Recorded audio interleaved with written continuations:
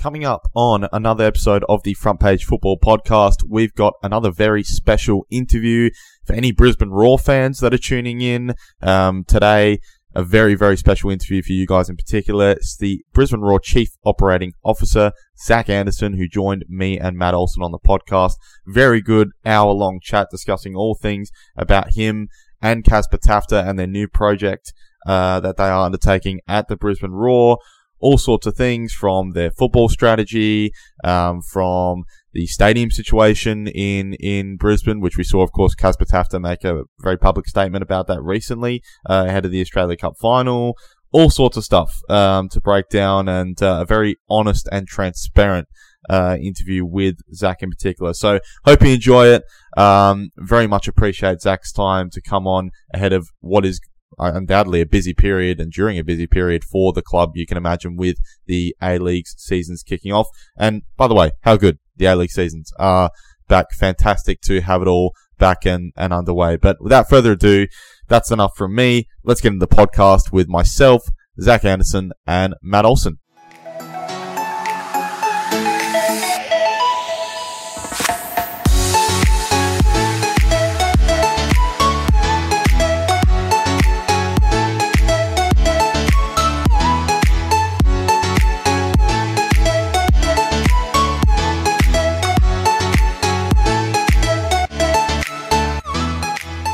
Welcome back to another episode of the Front Page Football Podcast.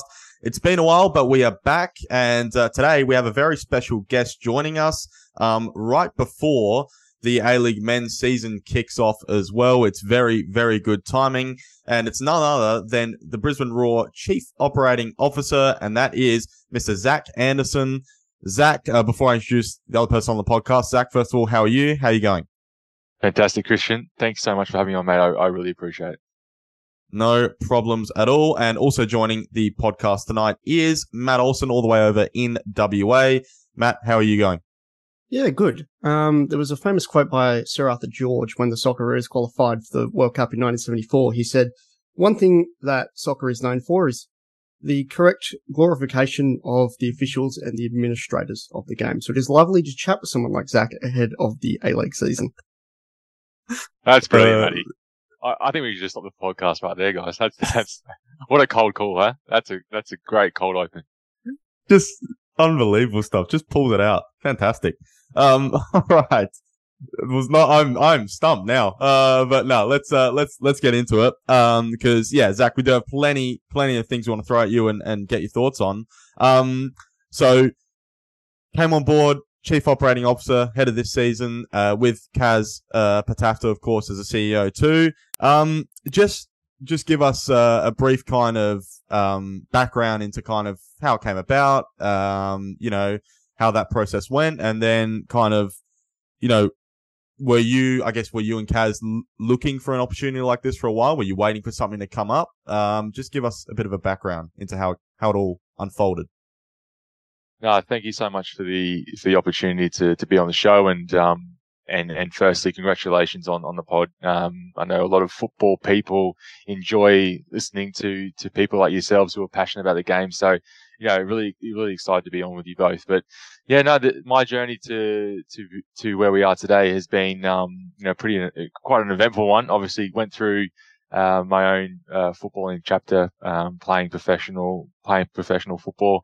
Really enjoyed the opportunity to play overseas, and I think that experience to go overseas really kind of opened up a different level of ambition to kind of grow my skill sets, grow my experience, grow my network, both in football and outside of football. And I kind of got to a point within my career where I got, I guess, a little bit itchy to kind of look beyond the football pitch. So whilst I was in Singapore playing, I started to prepare for life after football, and that for me was more around finance, more around setting up my investment firm.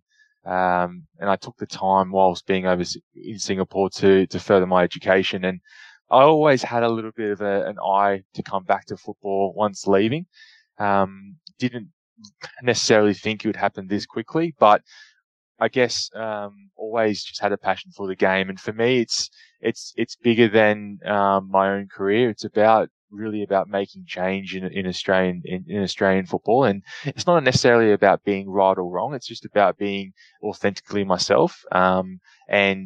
Just really having a passion for driving the game forward in Australia. So, when, meeting the directors of Brisbane Roar earlier this year, I outlined what I thought, the vision should be for Brisbane Roar, and necessarily, a lot of things that I believe the game could improve, in Australia. And so, went through my own process with the directors of Brisbane Roar for a few months, did my own due diligence, both, from quite a subjective standpoint, obviously an external standpoint at the time, but really just thinking around strategy, how we could be, more progressive, how we could disrupt the model in Australia. And, I then, introduced the directors to Kaz Patafta, who, has had his own journey, in football and then as a corporate lawyer.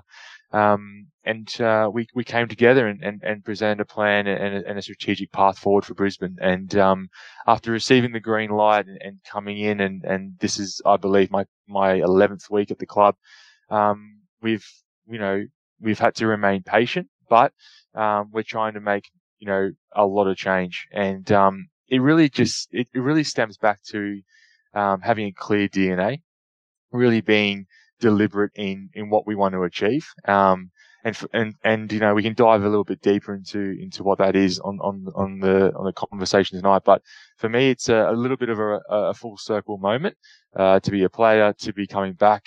But for me, it's all about the passion about improving football in the country.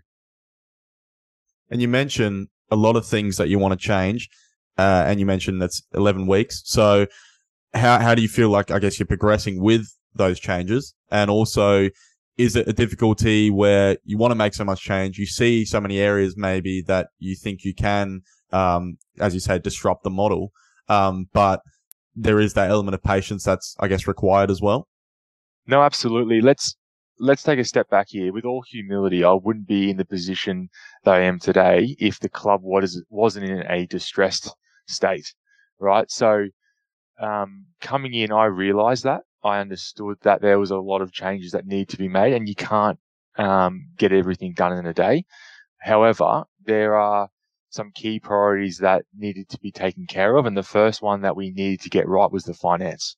The club had been going over budget year after year. Our owners had been, going into their pockets year after year, and it was just unsustainable. And so from a football club's perspective, we had to come together, Kaz and I, and be very clear on what was our cash flow visibility, what were the budgets that we wanted to stick by, and then really build a plan for the next 12 to 48 months around that cash flow visibility and that financial structure. So once we got on top of the finance, then we really needed to start to build the DNA of our football club. Now, the DNA of our football club, the key pillar for us that this club's been missing for a long time, and it's a competitive advantage to football over every other code, is that we can sell players. And it's been something that has been spoken around a lot over the last couple of years, but clubs do it all over the world, and I don't believe that it's something to be scared of. I believe it's actually something to actually embrace and be proud of. So, Kaz and I made it very clear to the organisation that every decision that we make moving forward will be based around being a net exporter of talent, and we need to be identifying, nurturing, and developing young talent. And so that is the core of everything that we do. That is the core of the decision making now with recruitment. It doesn't mean that we're going to have a first team built around 15 and 16-year-olds, but it's about focusing on, well, if we're going to bring visa players in and we're going to sign good senior pros, those players have to understand what we're trying to achieve here. And that is to bring in the best young talent, give them an opportunity to play, embrace, and be themselves, and give them a platform to express. And I think that, being from Queensland, being a Queenslander, there's nothing more that Queenslanders love than having that tribal instinct, come out, and we love getting around, the next generation of talent. So, that is the clear DNA of the football club, and we will make decisions, based around that DNA moving forward. One thing I guess that sort of I think of when you say that, Zach, is that historically speaking, and of course, you're not necessarily involved all the way throughout the system and the pyramid, just being with the Roar yourself, but Queensland, and we go through the same thing in Western Australian football as well. You have such a big state there where there's all sorts of logistical problems coming in. And in terms of getting a lot of the academy setups and a lot of those logistics in place, I mean, Queensland is a state where you're going to struggle with finding that talent and putting that whole product together, right? So for you, in your mind of how you go about trying to get those transfers in place, what's step number one, to put it simply? Okay, so in my opinion, Brisbane Roar for a long period of time was actually the reason why talent wasn't being developed and nurtured. If I dive into that point, we had an academy that wasn't producing talent.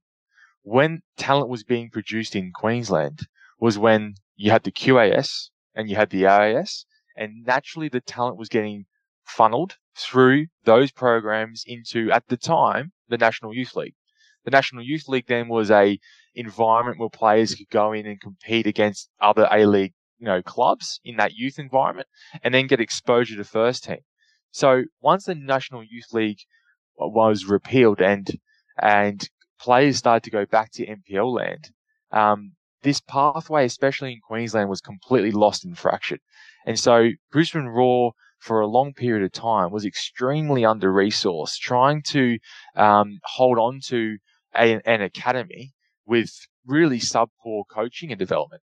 And so you had a pathway that was fractured. You had a pathway with that players, boys and girls, got to a point where there was just no light at the end of the tunnel.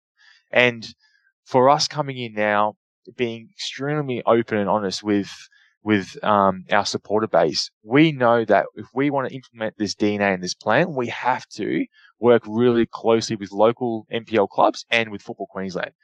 So the way that we see it is, if Football Queensland have the resources and they are the best at developing youth talent, we need to be the pathway for those Queensland talented boys and girls to have an opportunity to go and play professional football. So from 14s, 15s, 16s, the way that we see it is we will be the natural progression. And at the end of the day, we don't have 5 or 6 youth teams at the moment. We just have the 2. We have an NPL team and under 23. So, of course, it still comes down to subjective selection. In my career, guys, I had 1 or 2 coaches that liked me, but I played for 10 years. You don't need every coach to like you. You really only need, a couple of coaches to really like you, to give you an opportunity, because it is a game of opinions, right? However, there needs to be that pathway, and that had been fractured for so long. And so the way that we see it, with the resources that we have, of course, we'd love to be able to resource up and be able to build that full academy out again, like some A-League clubs do, because I do think it's super important to be able to provide that pathway, to be actually monitor talent, to monitor the data. However, the way that we see it, especially with the relationships that Kaz and I have with Football Queensland, it's imperative when you think about even what Football Queensland's remit is, and that is to get players into national teams, for example. We want to do the same thing. We want our players to play in the national team. So we are closely aligned to FQ. We want to work with Football Queensland and local clubs, and we don't want it to be a take-take relationship. We don't want to see us going into NPL land and just taking talent out after local clubs develop maybe that talent for 5 to 10 years. We want to go and work with clubs and say, well, what is the commercial benefit to these local clubs? Are local clubs seeing benefit from developing those players and then providing us their talent? So that's the way Kaz and I are thinking. We're very kind of commercially minded in the way that we approach things, because we don't want to be seen as that big, arrogant A-League club that just goes and takes talent all the time. Mm. Do you feel, so you mentioned the lack of a National Youth League, of course, and this subject is always going to kind of come up when we're talking about youth development in the country. So I think personally, I think it's a great idea to, definitely work closely with the local clubs and work closely with the state federation. Do you feel like you are kind of not forced into doing that, but like you have to look down that alleyway because there doesn't seem to be much progression in maybe a National Youth League returning? Are you hoping that conversations around that start to intensify a bit more?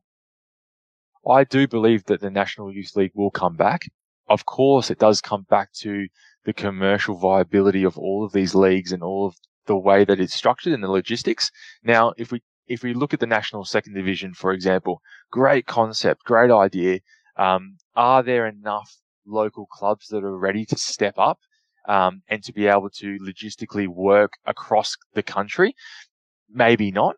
However, the planning and the time that it will take to get us there, it's great that that's been initiated, and it's great that we're starting to have the conversation, and it just gives players, coaches, administration more opportunity, and we need it. I do believe that at some point it'd be fantastic to have, more of those really ethnic, passionate. We played against Melbourne Knights in the Australian Cup. 5,000 people out at Sunshine in Melbourne, like unbelievable night. And that for me was football, what football's all about in this country. And for me, it's actually where we got to go back to. No one wants to talk about the NSL days. The NSL days produced some of the best talent this country's ever seen. And it was played at local grounds that didn't have the infrastructure that Amy Park or Suncorp Stadium has. However, the talent and the atmosphere, the match day product, the passion and the loyalty to those clubs was incredible. And I almost feel we need to go back a step to go 2 steps forward. And so for Kaz and I, the reason why we need to go to Suncorp Stadium, for example, this year is that we had to come back to Brisbane. But we don't actually want to play in big stadiums. We want to actually get out of the big stadiums and play in small stadiums to really build that match day experience, right? So to kind of go back to, your questioning around, are we forced into, looking at, how we work with state feds and how we work with local clubs? Of course, we don't have the resource and capabilities to go and build an academy from 12 to 18. But you know what? Nor do we really want to right now, because I don't have any interest as a club to go and compete with local clubs. I don't want to. And that was one of the things that was fractured. Our club was competing with local clubs every weekend. And so how are you going to go and convince those boys and girls to come support us on the weekend if we're trying to beat you on a Saturday? We have to work out how we can work harmoniously together.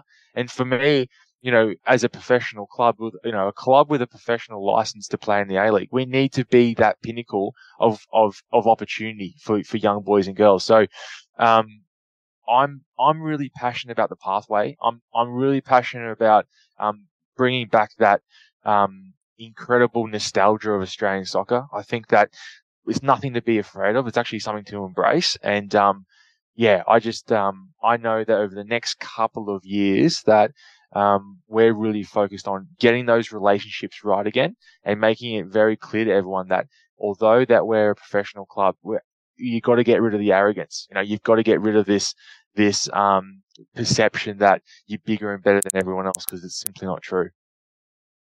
Just this stadia situation there is a really, really intriguing one. And I'm sure it's something that you personally, it's your mission to tackle stuff like that, right? Because it's the one thing that as a community, we're looking at Brisbane saying, something needs to give here, right?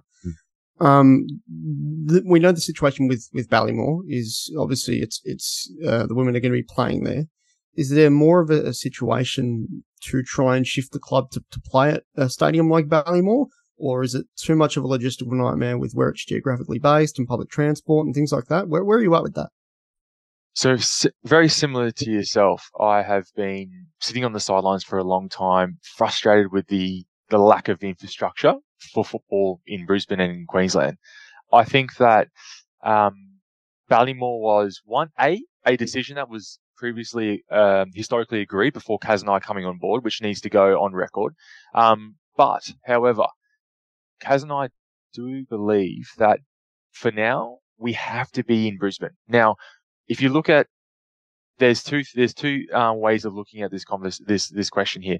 One is the Brisbane Roar of how we rebuild the club, and the second is the infrastructure problem. The Brisbane Roar problem was a poor commercial decision, in my opinion, to go to Redcliffe, losing half our supporter base because it is, an hour, 45 minutes to an hour drive outside of Brisbane. We lost half our supporter base because we lost connection to Brisbane. Now, in Brisbane, again, being Queenslanders, being tribal, being very passionate about our state, our city, very similar to Perth in Western Australia, really. our supporter base just lost its connection to the brand. And so when you think of rugby league in Brisbane, you think of Broncos. When you think of AFL in Brisbane, you think of Lions. When you think of soccer in Brisbane, you don't really think of, you just don't think of Roar. It was just lost there for a little bit. So it wasn't like this in 2012, 2013, because it was uniquely Brisbane. Everything was Brisbane. And so Kaz and I are very passionate about playing in Brisbane, hence why we brought it back to Suncorp. We're playing games at Ballymore and we're playing some games at Perry Park for the women. Now, if we go to infrastructure, there hasn't been a big show of public support in and around football, but there is a big public support in creating more rectangular multi-sport stadiums, right? So there's a big investment into the Gabba looking into 2032. Ballymore is a really interesting project. Roar trained there, say 10 years ago in the Ange era, and it's had a major facelift. And it is a boutique stadium.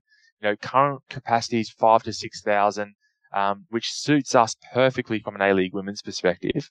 And it really creates an amazing match day product that Kaz and I are trying to build, because the biggest learning for me, guys, with full transparency in the last 2 months, is that we are an entertainment company. We are there to entertain people, right? So on a match day, our product has to be good. And that goes to the music, to the lighting, to how a fan goes to a precinct, how a fan safely exits a precinct. All of these micro details have to be thought about.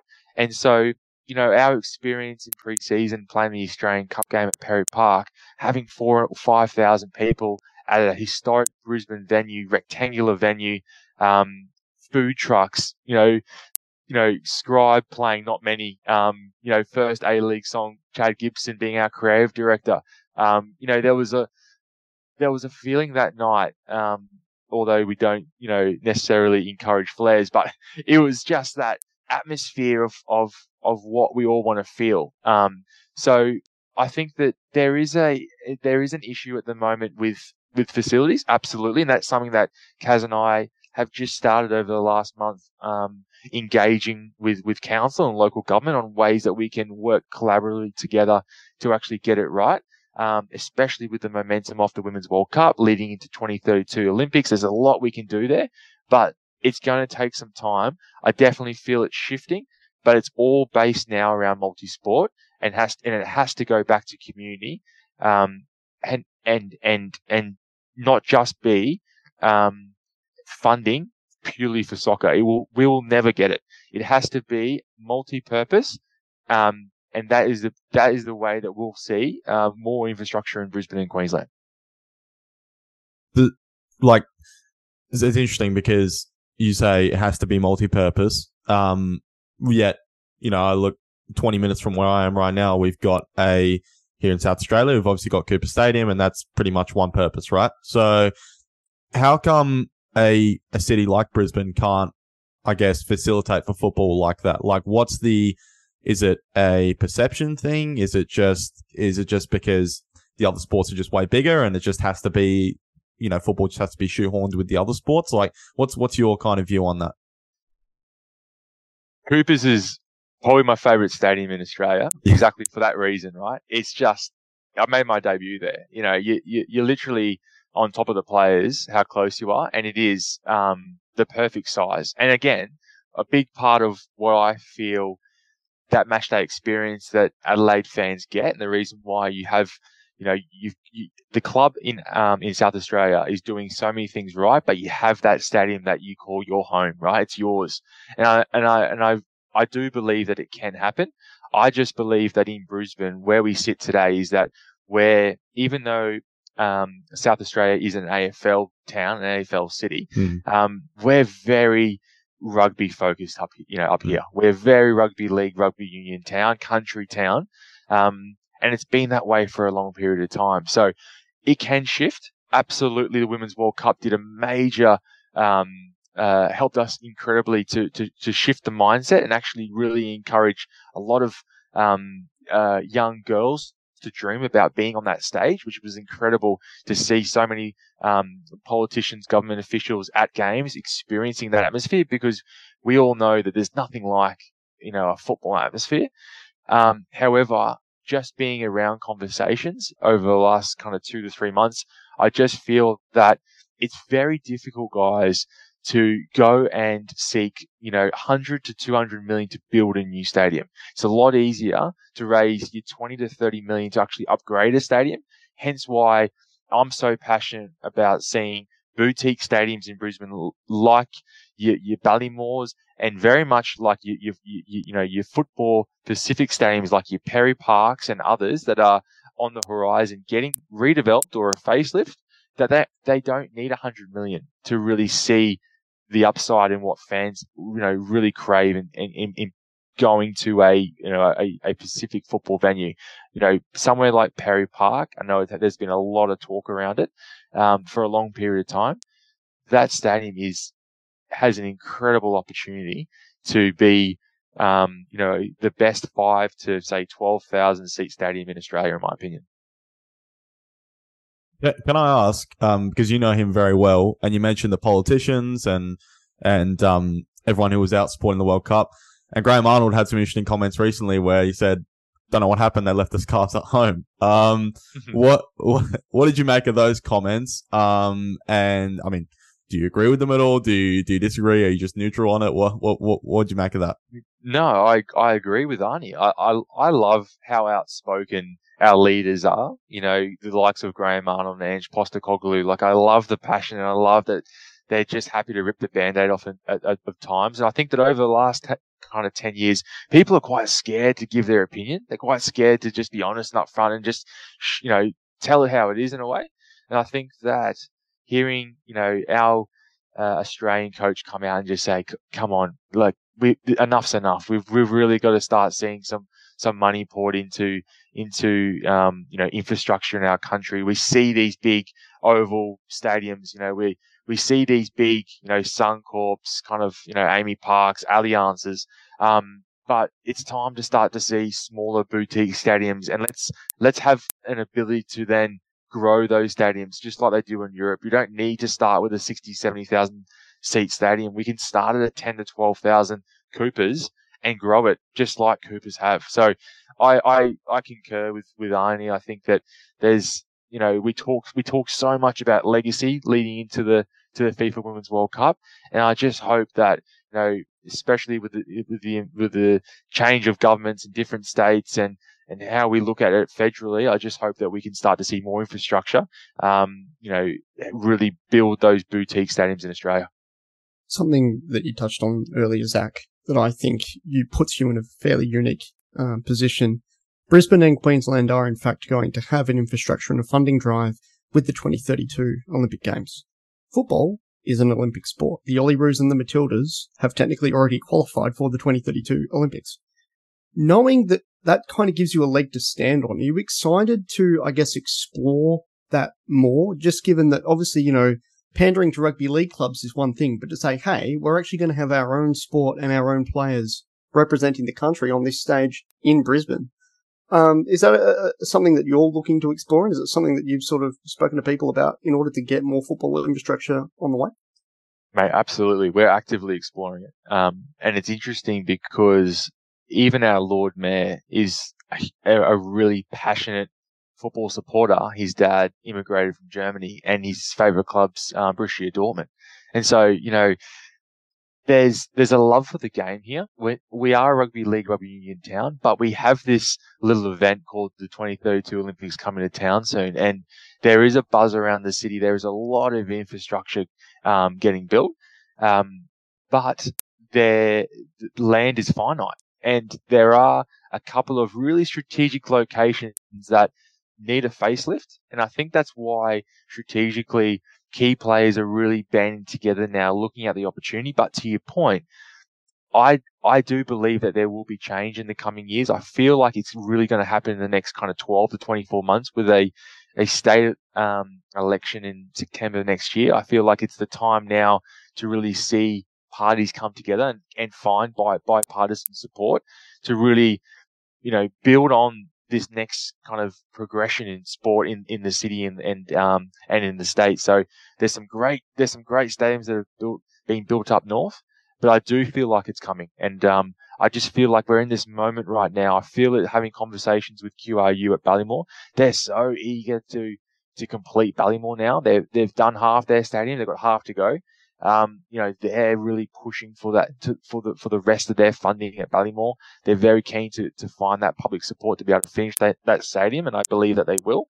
But from a football perspective, Rob Cavalucci at Football Queensland is doing a fantastic job to really build on that bipartisan support, lobbying government, building the story. But again, it has to come back to how is it benefiting the community? Because if it's not going to benefit the community, it's very hard to go and raise funding publicly. So I just feel like it's a much easier sell to go and look at a precinct or a venue that has existing infrastructure that then can be built upon rather than going and starting from scratch.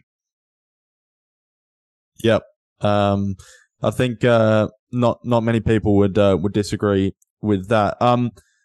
It would be remiss of me not to, I guess, ask you about this. And you mentioned election next year, and Anastasia Palaszczuk is a person who's come under a lot of criticism from football fans, because someone who is a legacy ambassador, and a lot of football fans feel, okay, well, if you're a legacy ambassador, then where's the legacy? So, yeah. I guess, I'm not sure how to phrase it here, but, you're already mentioning anyway, you're hoping for, and you feel it's coming as well. What would your message, I guess, be to maybe football fans, particularly people in Queensland football fans in Queensland who might be frustrated at the government for that lack of football funding? For me, it's quite simple. I love data analytics. I try and be as objective as possible, even though, I'm a football man. But participation's there, and we talk about it year after year. It's only going one way. And I also believe with the issues around concussion now in other sports, we're only going to see more parents drive their sons and daughters into football. And so with this increased participation, I believe that, riding off the Women's World Cup, state election next year, I really believe that it's an absolute no-brainer to bring people together, look at how we can, bring in government support, bring in council support, work with local clubs, work with community, bring a professional club together, build the pathway. For me, the pieces are there now. Maybe a year, 2, 3 ago, you went from a really successful period in Brisbane Roar's history through some pretty difficult moments into COVID. Now coming out, for Kaz and I being very clear on where we want to take this club, I think that this is the best time in the state, in the city, in the club's history that we can really work together, because I do believe that it takes, a village to raise a child in a way to bring everyone together to be able to put this plan into action. And we've got the momentum, we've got the time. For me, it's around finding the site, being very clear on the objectives, being very clear on how it's going to benefit the community. And if we can tick those 3 pillars, I believe that you've got a formula for success. In terms of that action plan, I know that obviously you can only do so much from within your role, but obviously a big part of trying to get government on board, trying to get the interested parties involved, is obviously having a team that wins and having a team that people want to follow. So in the short term, it looks like there's a bit of a turnover happening under Ross. What couldn't you speak to that's happening sort of on the pitch for the moment that you're looking forward to getting more sort of stuck into? I can't speak more highly of Ross and his coaching staff, of what they've been able to do to really get the players to buy into what we want as a club. You're absolutely right in regards to on-field success really correlates to membership. It really correlates strongly to that feeling and momentum of support. And especially in Brisbane is well known to really get behind a team that's winning. So we understand that, driving that winning culture and mentality is super important, but we've got to get the foundations right. And even though in pre-season we've had some momentum and success, we're very honest and transparent and clear with ourselves of where we're currently at and what needs to be done. And we're not at all getting ahead of ourselves. However, it's going to take the next 2 or 3 windows to get it right. And we know that we can't affect, immense change from, the very first transfer window that we had. Kaz and I inherited, 95% of the team. We have an incredible men's and women's program. However, we do know we need to refresh it. We do know that there's going to be changes. There's going to be, men and women that are going to be here for a day, a month, potentially years, but there's going to be change, and there needs to be change. The one thing I will say is that Ross, when we arrived, was provided, I guess, information. He agreed to come on board, with the prerequisite that things were going to be quite different, because he was, in a lot of ways promised the world that wasn't necessarily here. It was kind of Fuguzi Fugazi monopoly money. And when Kaz and I sat down, we had a frank conversation with him. It was just so refreshing for him to, really buy into what we wanted to do as a football club. And one of the things that Kaz and I realized is that success a lot of the time, which also happened at Brisbane Roar, follows players and coaches. And what I mean by that is the philosophy and blueprint of most football clubs comes with a coach and leaves with a coach.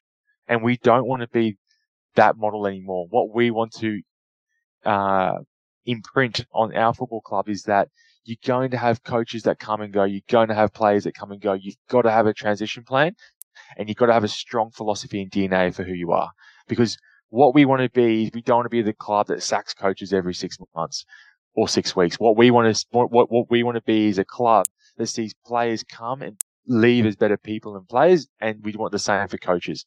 And so if we want to create that kind of culture and DNA, you've got the blueprint and the philosophy and the methodology has to be a club one. It can't be a coach's one. And so now recruitment decisions, for example, don't just come from the coach. It comes from a round table discussion where we all sit down. We have a clear, 10-step recruitment strategy that we sit around the table, the football department, Kaz and I, and we discuss every strategic man, woman, boy, girl that comes from our football club. And the reason for that is we don't want players to come to this football club off a YouTube clip or, off one recommendation. We want people to buy into that decision, and we want everyone to feel accountable for decisions that are made. And we're not going to always get it right, but we want that collective accountability across the board. So we're heading into a really serious, exciting time for the football club, but you're 100% spot on. Results absolutely matter. Short-term results help, but we also know we're very aware that we're in a rebuild year, and it's going to take some time to really refresh, rebuild, and get this club back to where we know it can be. Just quickly, also on the women's side of things, because you do have Tamika Yallop on the cards in a Matilda that is quite a marketable personality. And obviously Gareth McPherson's been trusted with the job again. So in terms of the women's program, we're trying to prop that up in a state like Queensland, where, the overwhelming majority of that Matilda squad are Queenslanders. I mean, right. Does that, fill you with a bit of responsibility there to carry on that legacy yourselves? The women's program is the shining beacon at our football club. Why? Because it's worked so well with Football Queensland and the QAS for a number of years. We share resources with QAS. We share resources with Football Queensland. There's a clear pathway for young girls to progress through FQ, to progress through QAS into that women's program. And so attracting players like Tamika Yallop, who are Queenslanders, who's from the Gold Coast, who went through the QAS system, who played for Brisbane Roar, who went overseas, who is a Matilda. She's more than just a player. She's a mentor to a lot of these girls who are coming through. As you said, she's incredibly marketable, but, first and foremost, she's an incredible player. And so, we are, very, grateful to have Meeks, come back post World Cup to really, help, our young players coming through. But our women's program, when we arrived 8 weeks ago, was an absolute shining light from a kind of outside looking in, but internally it was a disaster. And I'll tell you why. Because there was no resources there. There was, I had conversations with players who would say to me, a list of 20 things that they didn't have. They didn't have enough equipment. They didn't have the resources that they deserve to have. So Kaz and I had to work extremely diligently in a very short period of time to get it right for the women, to actually resource up as much as we possibly could to be able to empower them and to be able to drive them to actually own a lot more accountability for their own performances. Because as you can appreciate, as the Brisbane Roar, we need to demand more of our players, because we do expect to be higher up the table every year. We do have high standards of our players, but unfortunately, from a women's perspective, they just didn't have the resources that the men had. So there was a lot of work to do there. There's still more work to be done. However, going and seeing the women play in Melbourne last week, filled Kaz and I with immense pride. Seeing the amount of staff there, to see the squad that we've assembled, like you said, large majority of the squad is Queensland talent. So it's exactly the model that we want to aspire to be. And there's a lot of learnings that the men's side, the men's program, can take from the women's program. Yeah, interesting stuff. And the other thing you mentioned, or not you mentioned, but that was announced recently, was Ben Kahn as the new youth technical director. Now, interestingly, that was announced around the same time that you played Melbourne Knights in the Australia Cup. But I'd be shocked if that was just a 5-minute conversation after the game. Hey Ben, do you want to come and head up our youth development little program? bit strategic. Yeah. That would have been a little bit awkward. Yeah. No. We're just thrilled to have Benny Kahn. Ben is someone that I have worked with in the past. He is a young, Would that have been when he was involved in the Mariners, or? At the back end of my Mariners career, I did. Ben was working with the youth team. I also worked with Ben when I came back to Brisbane. When I just got back from Singapore at Olympic FC. I saw the way that Ben operated at NPL level. I saw the way that Ben operated in the youth academies. He is a hungry, ambitious, incredibly determined coach who will have a long career in the game. And I knew that I needed to make big changes. If our DNA is to identify, nurture, and develop young talent, we had to get the right people to drive that program forward. And attracting someone of Ben's caliber for us was, an incredible feat, but also, a humbling moment to have someone of his quality join our program, considering the amount of offers and interest that he had, especially coming off the fact that the season that he had in Melbourne, being coach of the year in the Victorian NPL. But it showed us that he wanted to be a part of the journey that we're on, that he bought into the vision that we have at our football club, and he wanted to see this club succeed. So, we're extremely excited to get Benny. He understands what we want to achieve here. We're starting to build out that NPL under 23s program now. We've got Richard Greer, another Queensland aspiring coach, coming through.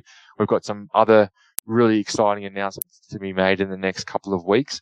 But again, just like the women's program, we're bringing all different programs and verticals together as one club, where before it was quite fractured. They're all kind of sitting in their own, kind of seat on the bus. We're bringing everyone together now, and we're really building a one club philosophy, but getting the best people on the bus. And it really starts with, going out and getting the best people, and then starting to, really focus on, delivering on what is our strategic vision. And if we want to be a club that is a net exporter of talent, then we need to we need to attract the best coaches, and we need to attract the best players. And this feels like a slightly bizarre question, but given all the things you've been describing, when we talk about, leveraging for maybe government funding, we're talking about youth development, all this, like, does actual results on the pitch weirdly come kind of lower down on the list for you at the moment, or No, not at all. Yeah. Not at all. Not at all. Because as you know, you can't be a net exporter of talent if you're not successful on pitch, right? So we are very honest with ourselves with where we're at as a football club. We've had some success through pre-season. Yeah, it's great to see that culture start to build. But I do believe that the success that we've had on pitch currently comes down to having a really resilient, strong culture that's formed within the playing group of both the men and the women. And that now needs to evolve. That now needs to be better. We now need to look at refreshing, bringing in more, new ideas, progressive ideas, better players to be able to push our players to a whole nother level, a whole nother standard. So as much as I talk about, identifying, nurturing, and developing young talent, that don't think for a second that takes away from my desire and ambition to win football matches. Kaz and I are the worst losers in the world. There's never a match that we go out to not win, but we are so focused on getting the foundations right, and I think that's the clear message for Kaz and I, because we just know that our end game is to win, but if we don't get the foundations and the pillars right today, then it's going to not really set ourselves up for what we want to achieve in the next 2 or 3 years. We really need to get this part right now, and then we'll be able to build on that success. Just quickly, because obviously Kaz is chairman and CEO, you're the COO, and just out of interest, day to day, like, is that it's you and Kaz every day talking together about different ideas, what we need to do, this, that, and the other, or do you have kind of different things that you're looking at on a day to day basis? I'm sitting in our office right now. I sit here, Kaz sits right there, and we are sleeves up every day, every single vertical. But with all jokes aside, we are across everything, and we have to be, because the business is distressed. What Kaz and I made a pact to ourselves when we started 2 months ago was we were going to give this opportunity everything. We understood the task that was at hand here. We understand our roles and responsibilities. Kaz, as CEO, chairman, and someone that I respect, immensely, is across and an ultimate decision maker at the end of the day. I, as COO, I really focus on all verticals of the business right now, because I just need to be in the micro of the detail, being quite reactive day to day. But I look over marketing, memberships, commercial, football. I look over all of the verticals to look at ways to improve the business. But ultimately, my focus is on the football and getting the football strategy right. Together with Ross, together with Kaz, we come to the table and we work on how we can improve the men's program. And I do the same with Gareth on the women's side, and I'll do the same with Benny on the MPL youth development side. So, Kaz and I have a great working relationship. You really can't go into an opportunity like this and not want to, work 20-hour days to really turn around a business if you don't really have a passion for it and don't have a passion for the people that you're working with every day, because it's a collective effort. But we also know our strengths. We know our lanes. We know what we're good at. We know what we're not good at. And it's really about just leaning on each other and pushing each other every day to try and get that 1% better. Just quickly as well, you obviously played in Asia a lot. You mentioned how, when you were over there, and that kind of piqued your interest a little bit in actually getting more involved in the business side of sport and football. Is that something, Asia, using maybe ties, connections in Asia, is that something maybe way further down the line potentially that you might look at it all, or is that something that's never really crossed your mind? I, being a football person, whilst I was playing, I was never interested in going to coaching. I was always interested in business. And so naturally, I kind of gravitated towards the idea of running a football club, being a part of, top administration, to be able to make change and to really drive a really strong product forward. Being in Asia really opened my eyes to, I guess, the level of interest in football, because I guess from an Australian perspective, we don't really appreciate how much globally this game is loved. I played in Malaysia for 3 years, in a relatively small league, but I played in front of 40,000 people every week. And so, to many that just seems absolutely crazy, but for me that was my Europe, because I wasn't good enough to go to Europe.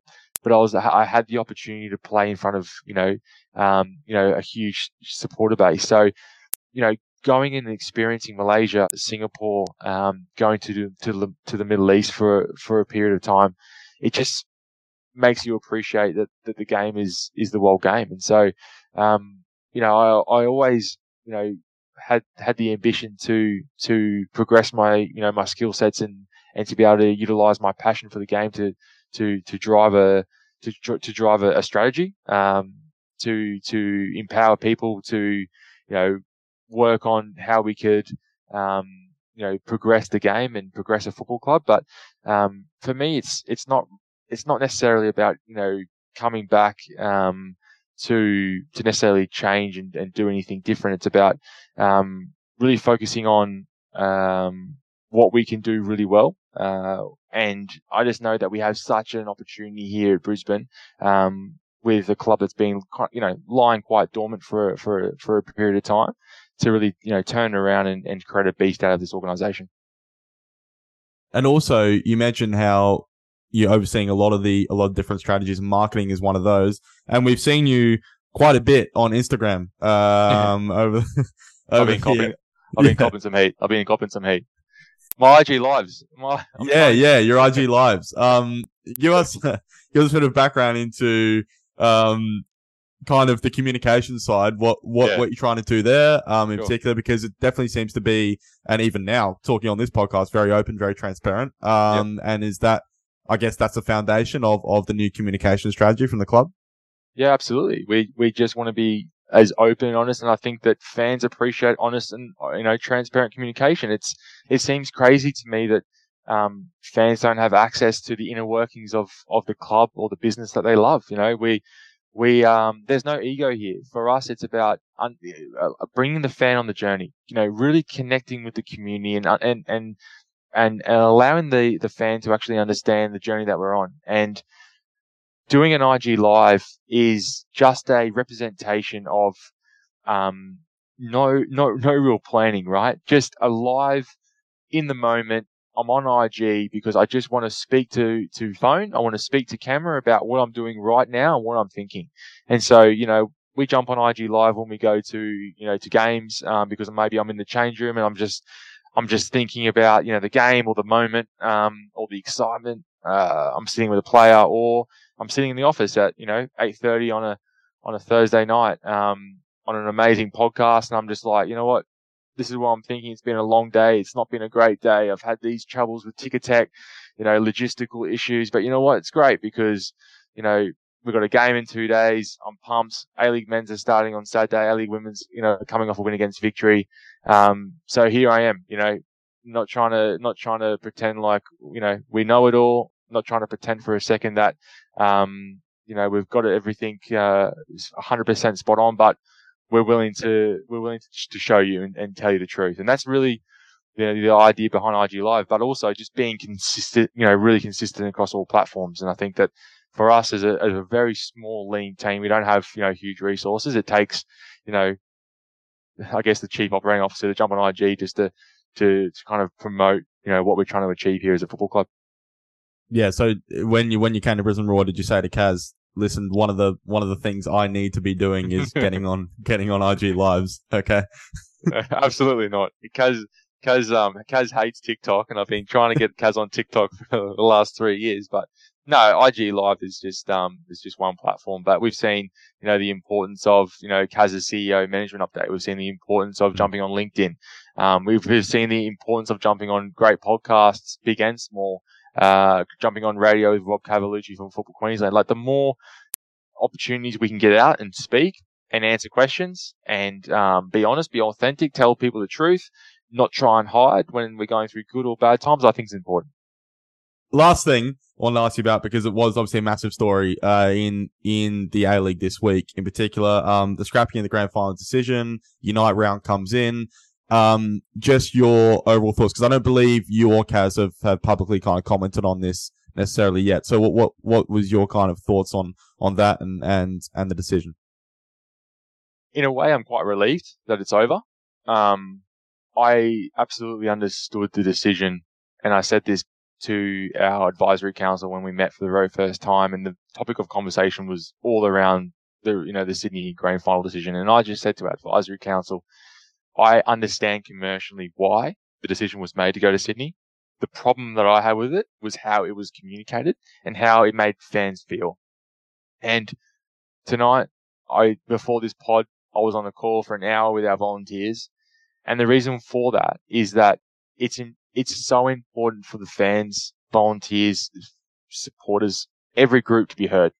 And so commercially, I understood the decision for the reasons why APL needed to do it. And I just believe all the APL needed to do was just to be a little bit more open with the reasons why they needed to make it. However, seeing what's transpired, we went through some pretty dark moments there, which was really sad for football in Australia. And, I think there's a lot of lessons and we all need to be open to learning and growing and taking ownership of mistakes. But I think that now that the decision's been reversed and we look at a Unite round, I think it's the best decision for football in Australia. I honestly believe that the team that finished highest deserves to play a grand final. I was gutted that, a couple of weeks ago, that we weren't able to play our Australian Cup final in Brisbane because Suncorp was unavailable, and the decision was made that the game needed to be played at a top tier stadium. So I understand the decision, but I guess I'm just relieved now that it's behind us and we can learn from what happened, and we can look to a Unite round in a round of 27 Unite round where hopefully we'll all come together and have a great weekend. Yep. Totally agree. Hopefully, that Unite round, Matt, you going? What's the situation there? For Unite round, surely. Surely we all doesn't matter about the WA distance. Who cares? Hopefully I'll be there too. Exactly. So I think, hopefully it will be the right festival of football, I guess, in the end, that the APL were going for initially. So, Zach, absolutely appreciate it. Top stuff. It was about an hour there, of just getting your insights, into all things that are happening, up there in Queensland, is terrific. And hopefully for any Raw fans that are listening, you got a very good insight into what is going on with your club at the moment. Of course, A-League men's season starting. It's all very exciting at the moment. The women, of course, started last week and we had, record-breaking attendances in round 1. It's fantastic as well. Without further ado, we're going to leave it there with the questioning. Zach, anything you wanted to add before we wrap up? No, Christian, Matty, thanks so much for the opportunity to jump on. Congratulations on telling the story of Australian football, and let's just keep driving the game forward. Absolutely. Can't agree any more than that. Front Page Football, make sure you're following us on social media. That's Twitter, Instagram, Facebook, LinkedIn, TikTok, Threads, chuck us a follow on Spotify as well, where you listen to this podcast too. And maybe even chuck us a review, while you're at it too. And of course, Matt, I've got to plug this.